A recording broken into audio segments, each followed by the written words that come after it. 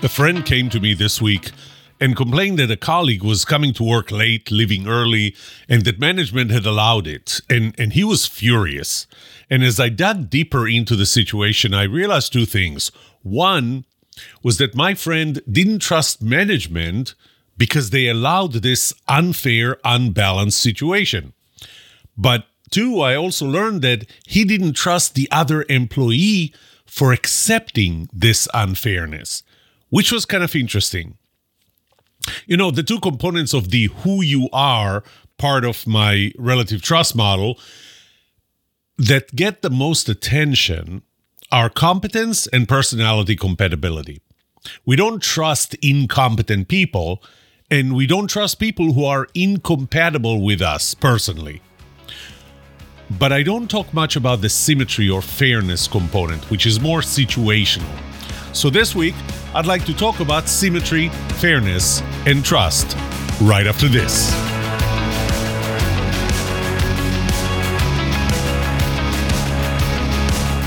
Welcome to The Trust Show. I'm Yoram Solomon, your host, the author of the Book of Trust and facilitator of the Trust Habits Workshop. My mission is simple. I want to help you form habits that build your trustworthiness, because the answer to this question will have the biggest impact on your personal and professional success or failure. Can I trust you?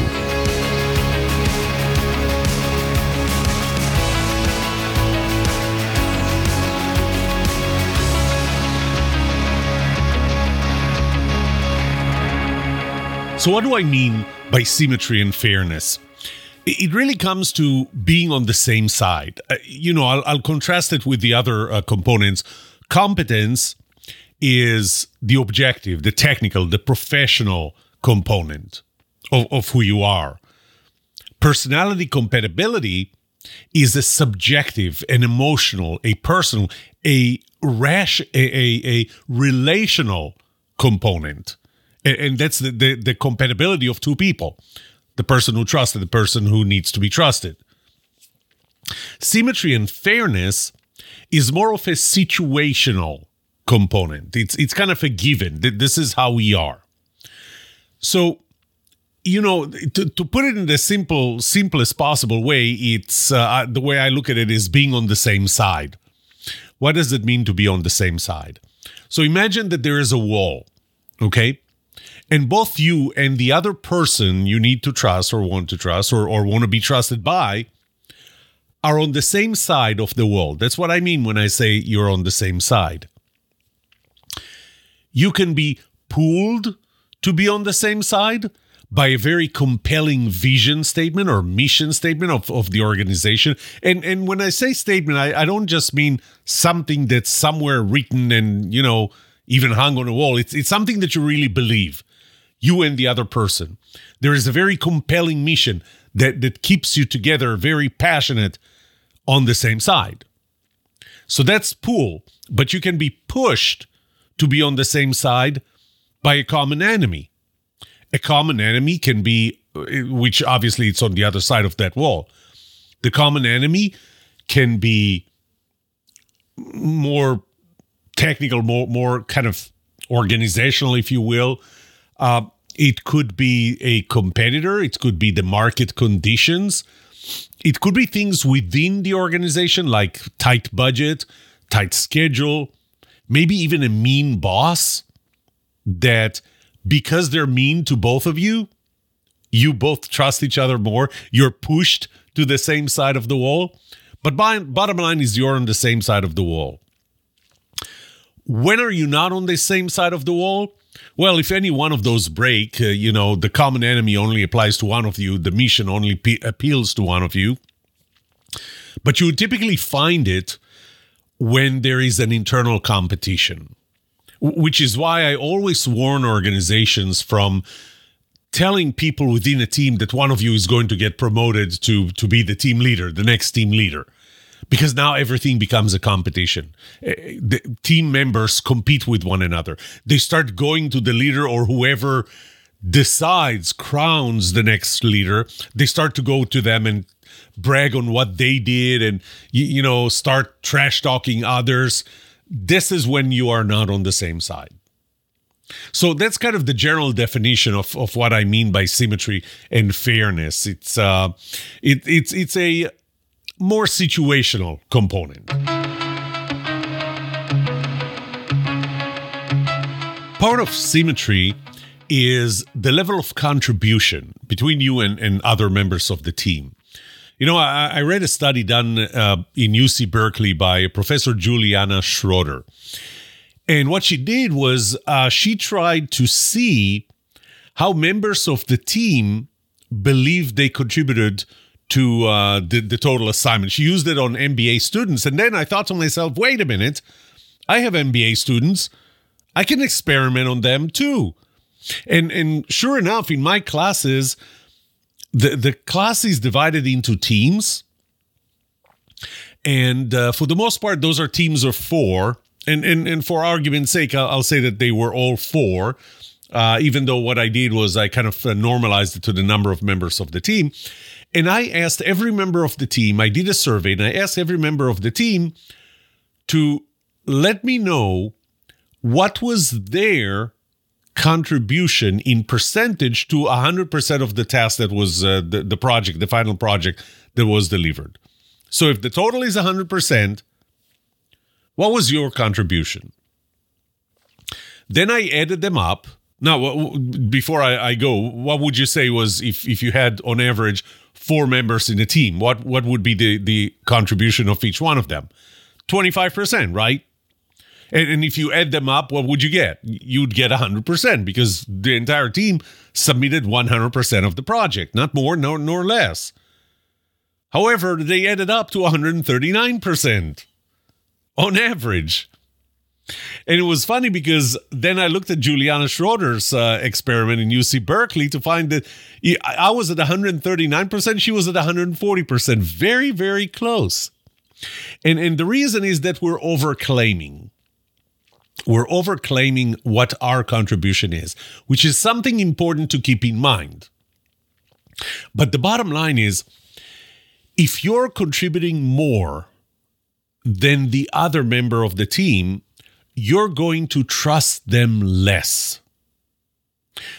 Imagine this. Imagine that you're working, that friend of mine who was telling me that he shows up to work early because there are certain things that need to be done very early in the morning, and then he leaves at the end after everything is done. And his team member was coming in later with management's approval, which is why my friend had problems trusting management, not only the other employee.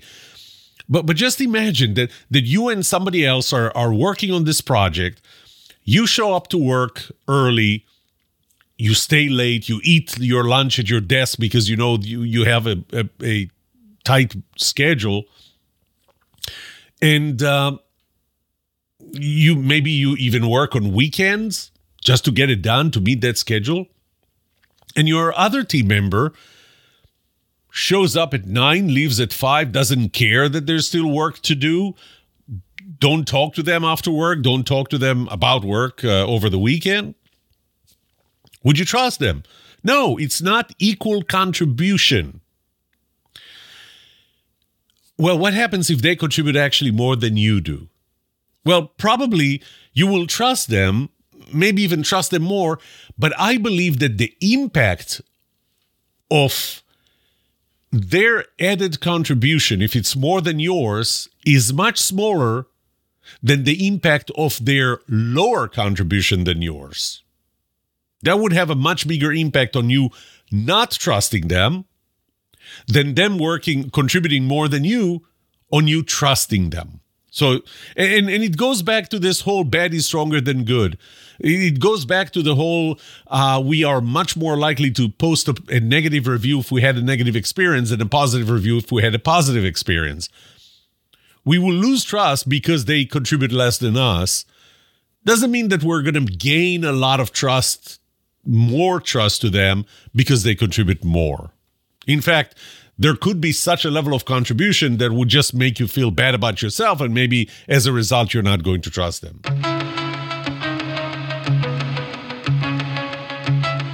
The other side of contribution is distribution. So how much do you get versus how much does the other person get? There is an experiment that I typically use in my workshops. It was in a TED talk that I saw that. And it was an experiment where they had two monkeys in cages, one next to the other. You could see them, and they were each asked to do a task. And the task was really to give a rock. There was a rock inside. They needed to give the rock, and as a result, they would get compensation. So the first monkey gives the rock and gets a cucumber, a piece of a cucumber. And first, she doesn't have any problem with that, so she eats the cucumber, and it's good enough for her the first time. Then the second monkey is asked to do the same task, give the rock, and she gives the rock, but she gets a grape, which is sweeter, and apparently they like grapes more than they like cucumbers. So she gets a grape. The first monkey sees that she gets a grape, and the second time is asked to do the task, give the rock. She gives the rock. She gets a cucumber. She actually, and you have to see that video, she throws the cucumber at the experimenter, at the researcher. She wants, and she demands, you can see, without words, you can see that she demands the grape, just like the other one. Fairness. We look for fairness. So what if the other person in your team gets more compensation, gets more time, gets more resources, gets to leave early, show up late? You're not going to trust them because they contribute, because they get more than you. So it's kind of the opposite of contribution. In contribution, you're not going to trust them if they contribute less than you. In distribution, you're not going to trust them if they get more than you. By the way, the differences are less significant, and I'll get to that in a second. But once again, you got the bad is stronger than good component that plays in.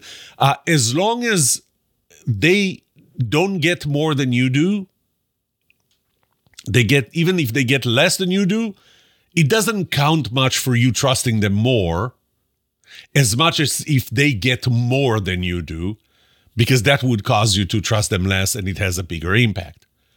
Now, I correlated environments where the trust was high versus the trust was low. Where in environments where the trust was high, the difference in distribution on a scale of 1 to 7 was 0.09. When trust was low, the difference was 0.34. So pretty much 4 times more. So when trust was low, the difference in distribution was 4 times bigger than when the trust was high. Contribution was much bigger. The difference in contribution was 10 times. When trust was high, the difference between contribution, one person, the other, was 0.11 on a scale of 1 to 7. But when trust was low, that difference was 1.1, more than full 1 point. If I add them both up, the contribution differences and the distribution differences, what I got was that in low trust environment, the gaps are 7.2 times bigger. Now, I have to step back and say, I want to be careful between correlation and causation. You know, what I found was that the two things are correlated. The gaps in contribution or distribution versus whether trust is high or low. I'm not yet claiming that trust is high, not based on these numbers, the trust is high because the distribution is low. Distribution contribution gaps are low. But that's what I found in research.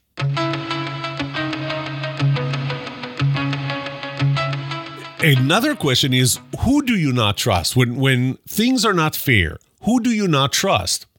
Well, first, you don't trust your boss. You don't trust management for making that kind of discrimination, for treating people unfairly, for treating somebody else better than they treat you. Once again, as long as if they're being treated better than you do, you don't trust management. If they're not treated as good as you are, the level of trust or less trust you have in management is not as big as if they're treating another employee better than you. But as I said before, it does spill into what you feel about that peer of yours. If a peer of yours gets more than you don't trust them. If they contribute less than you don't trust them. You know, I remember when I served on the school district board that there was a slide that I saw once, and he talked about the difference between equality and equity. Equality is, so I'll tell you what the story or what the example in that character was. There are 3 kids. One is tall, one is short, and one in the middle. No, it's not the Goldilocks story. There is a fence, and behind the fence is a baseball game. They all want to see the baseball game. The tall one can see, the other 2 can't. The fence is just too high for them. Well, they get 3 boxes that they can stand on. So equality is we're going to distribute those 3 boxes equally. Each one gets 1 box. The tall kid, he could see without standing on a box. He still can see. He's taller, but can still see. The one in the middle, that box made all the difference. Before, he couldn't see. Now that he's standing on 1 box, he can see beyond the fence. The short one is standing on 1 box and is still too short to see the game. That's equality. Each one gets a box. Everybody's equal. Equity is something else. Equity is when we realize that the tall one doesn't need the box, and the short one needs more than 1 box. Still 3 boxes. The tall one gets nothing. The one in the middle gets 1 and can see the game. The short one gets 2 and can see the game. All 3 can see the game. Which one do you prefer? Distribute equally or distribute based on what they really need? And it's a tricky question because on one hand, you know, sometimes the question is if that need is really an objective need or a subjective need. You know, I need more because I need more and that's it. Versus I need more because I'm shorter and there's nothing I can do about it. So I believe the trust is not going to be negatively affected when resources are distributed inequally, but based on real needs, and as long as it's done above the fold. So that's one thing that I told my friend that complained about his colleague showing up late, going home early with management's approval. His issue was that it was not distributed equally, but there was no reason that was given. It wasn't done above the fold. It was kind of management said it's fine and that's it, and you don't know why. Maybe there is a reason. Maybe he lives really, really far. Maybe, I don't know, there is an issue that if my friend knew about that issue, he would understand why that special need, why that special treatment, why the different distribution, and in this case, even contribution. But it wasn't done that way. So equality is easy to see. Everybody gets the same resources. It's easy to measure. Equity is not as easy to see or to measure because it's not equal, because different people are getting different things. And because of that, if we're treating people with equity, which is better, but without explaining it, without doing it above the fold so that everybody understands why, we hurt trust. Do you remember the TV show Friends on NBC? I loved Friends. And in one episode, it was actually episode 22 of the first season, Chandler, the actor just passed away. He got promoted and became the boss to his former coworkers. And Phoebe, who is one of the 6 friends, but was also working there, she said to him, "They don't like you." And he didn't get it. And he goes, "What are you talking about? They love me." And she says, "Don't feel bad." And I'm actually quoting, I have this script. "Don't feel bad. You know, they used to like you a lot. But then you got promoted and, you know, now you're like Mr. Bossman, you know, Mr. Big."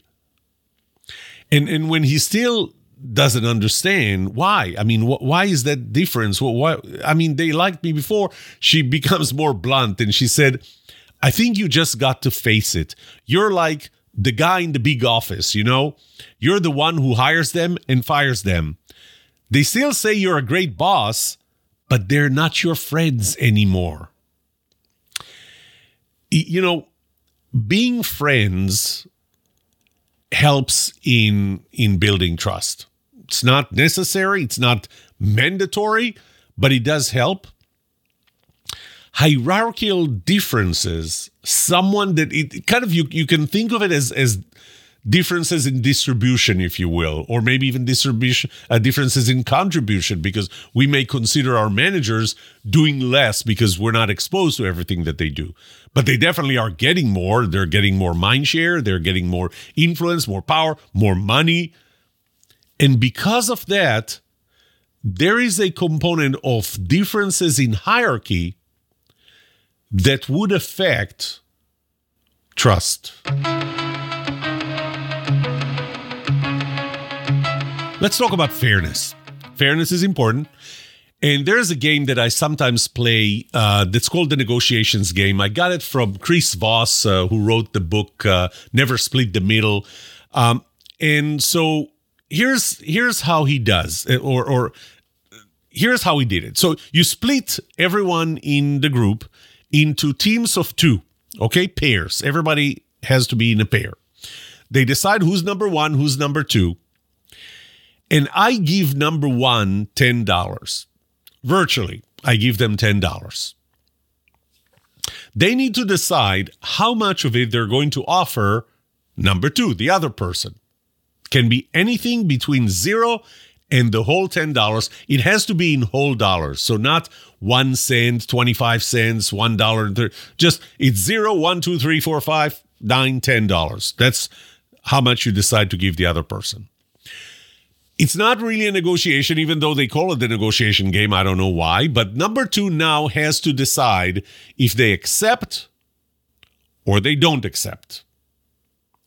If they accept, they get to keep the split. So if I gave $10 and number 1 decided to give number 2 $3, and number 3 says fine, number 3 gets $3, number 1 gets to keep the remaining $7. But if number 2 does not accept, nobody gets anything. So if number 1 offered an offer that number 2 for some reason decided to reject, nobody gets nothing. So then I ask them to make the offer, and I remind them that the decision is final. There is no second chance. You can't split after the game is over just so that, you know, you're going to accept because you know that you're going to get something else. So we play the game, and the way I read about it in Never Split the Middle by Chris Voss, the way I read about it was that then I need to ask them who offered only $1. And, you know, a few of the hands are going to go up, and then I'm going to ask how many of you rejected it. And the whole point is I'm going to show that there's a pretty high percentage of people rejecting it because it's only $1. $1 is not fair. One day I did that experiment, this exercise, and I did it wrong. And you know how sometimes the best things happen when you fail in something, when you do something wrong? Well, that's what happened. Because I asked the questions in a reverse order. instead of first asking who offered $1 or who was offered $1 and then see who rejected it, I asked who rejected the offer. And, a few hands went up. And I asked the first one, what was the offer? The offer was 1. Why did you reject it? It wasn't fair. So now, just to make it clear, $1 is better than 0. So you were offered $1 out of the 10 that your number one got, and you rejected it. You would have made $1. $1 is still better than 0. Fairness was so important to them that they would rather reject and get nothing than accept and get something that's not fair. Does that make sense? I mean, it does. Second person who rejected. What was the offer? $1. Why did you reject it? It wasn't fair. Okay, that's I can see a pattern. Number 3, what was the offer? $1. Why did you reject it? It wasn't fair. Number 4, what was the offer? $10. Wait, what? What was the offer? $10. And you rejected it. Yes. Why? It wasn't fair to them. That person wouldn't accept $10, the entire $10, because it wasn't fair to the other person. They would rather get 0 than get more than the other person. And I thought that was amazing. So immediately, whenever I think something is amazing, I do a survey. And so I did a pretty large survey, and I asked, I gave that scenario, and I said, the other person has offered you $1, $2, $5, or $10. Would you accept? Would you reject? Here's what I found. 72% accepted the $1, the 2, the 5, the 10. Those are the economic decision makers. $1 is better than nothing. $10 is better than nothing. Everything is better than nothing. 13%, roughly 1 out of 7, would reject anything below 5. They would accept $10. They would accept $5. Below $5, well, the only other 2 options were 2 and 1.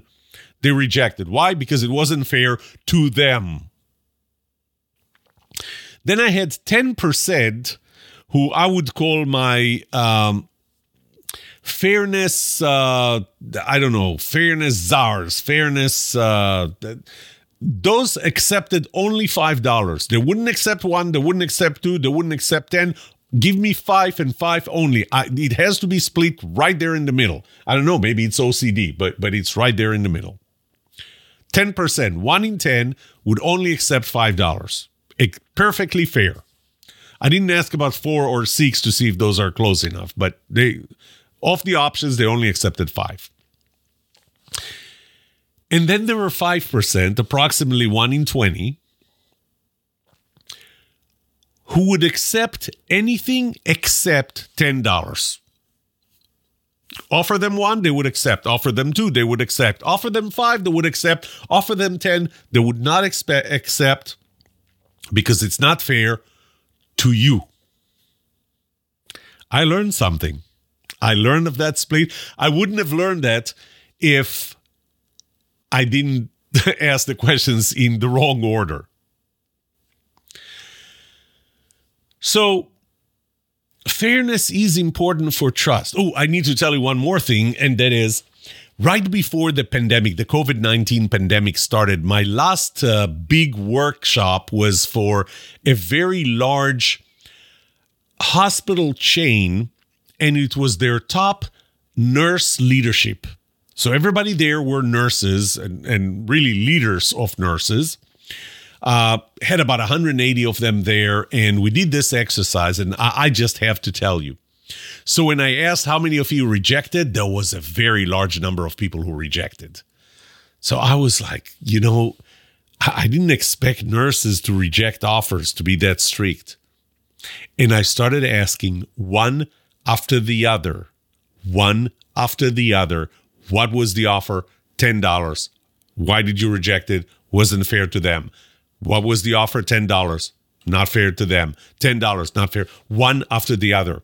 A large amount. And it made me realize, one, this was probably the largest percentage of ever every time that I did this experiment, that number one offered the entire $10 to number two. Not only that, it was the largest number of people rejecting $10 offers. Those are nurses. Thankfully, those are nurses. I want to touch on one more component of symmetry, which I would call reciprocity. One of my favorite authors, professors, researchers, experts is Robert Cialdini. And he's a professor for psychology in the University of Arizona in Phoenix. Not University of Phoenix, University of Arizona in Phoenix. He wrote many books about persuasion, and he described an experiment. He actually didn't do the experiment. The experiment was done in 1968. The effect of favor and liking on compliance. And what they did was they did something like this. Two volunteers, well, not volunteers, they were paid,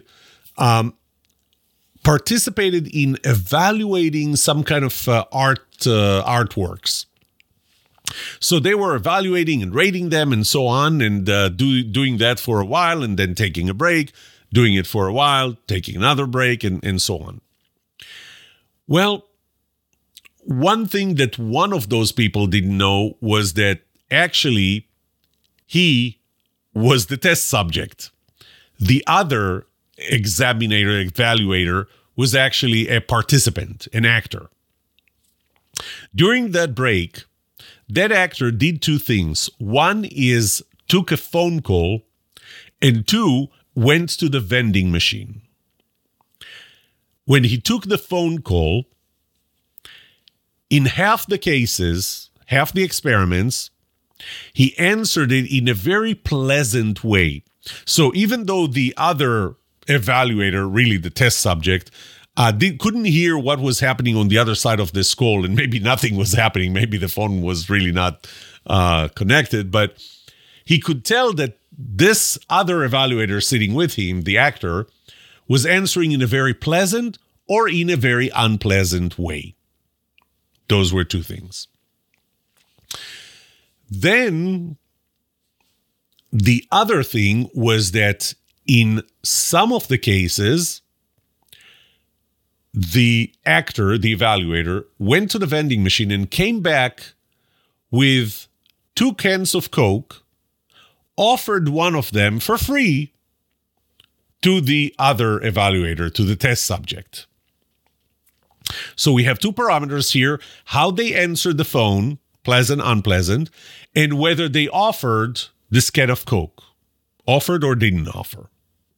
At the end, the actor, one of the evaluators, supposedly, told the other evaluator, our test subject, that his son is raising funds for Boy Scouts, and there is a lottery or a raffle of, I think it was a Corvette or something.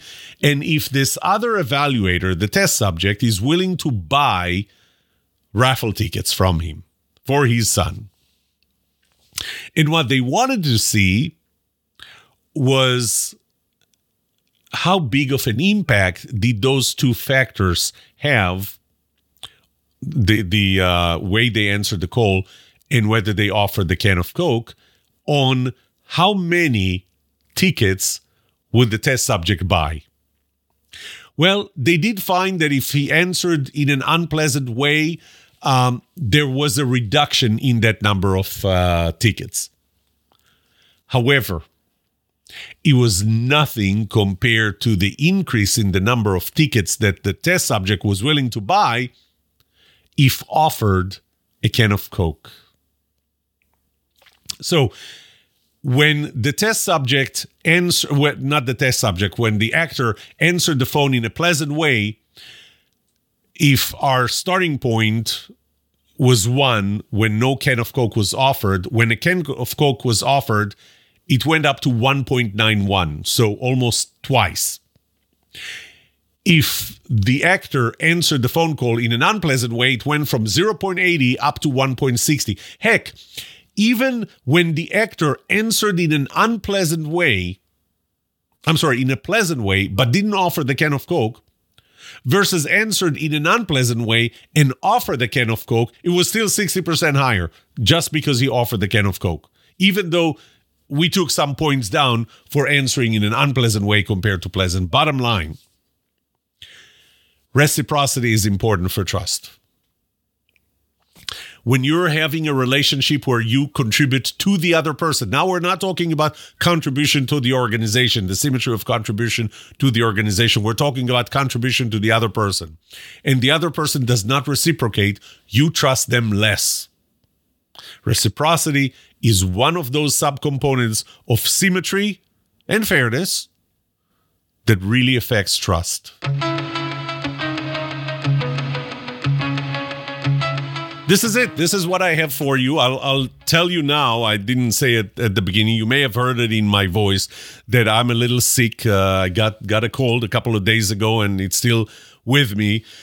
Yesterday, I spent the entire afternoon in the emergency room with my daughter, who dislocated one of her bones doing circus, trapeze in circus, which is a long story by itself. But I was certain that I'm not going to be recording an episode today. I typically record it Sunday morning, and I was pretty certain that I was not going to record it.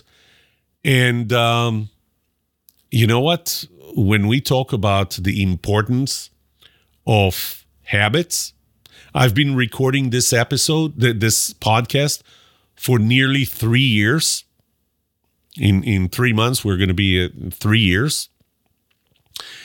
But every time that I see that, as soon as a new episode comes out, even though it comes out at 6 a.m., immediately there are people who are just waiting for it and they listen to it. And I see how listening to this episode continues. I couldn't not record an episode. I couldn't just let you down. There are 12 episodes in a season. There are 13 weeks in a season. So we take 1 week off, and I have not yet missed a single episode, and I don't intend to. So I did record it. I apologize if my voice was not great. But this is it for today. May trust be with you. This was The Trust Show.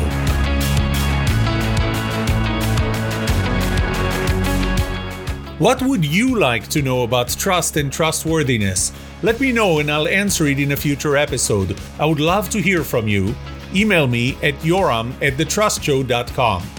If you like this episode, subscribe to the show so you will automatically get notified when I release a new episode. Rate it. Write a review for this podcast because those ratings help not only you, but also others looking for podcasts just like this. If you're looking for more resources to learn about how to build trust, be trusted, or know who to trust, look up my workshops, online courses, books, or go to my website, trusthabits.com. And remember that the answer to these two questions will have the biggest impact on your personal and professional success or failure. Can I trust you? And can you trust me? Thank you for listening or watching The Trust Show.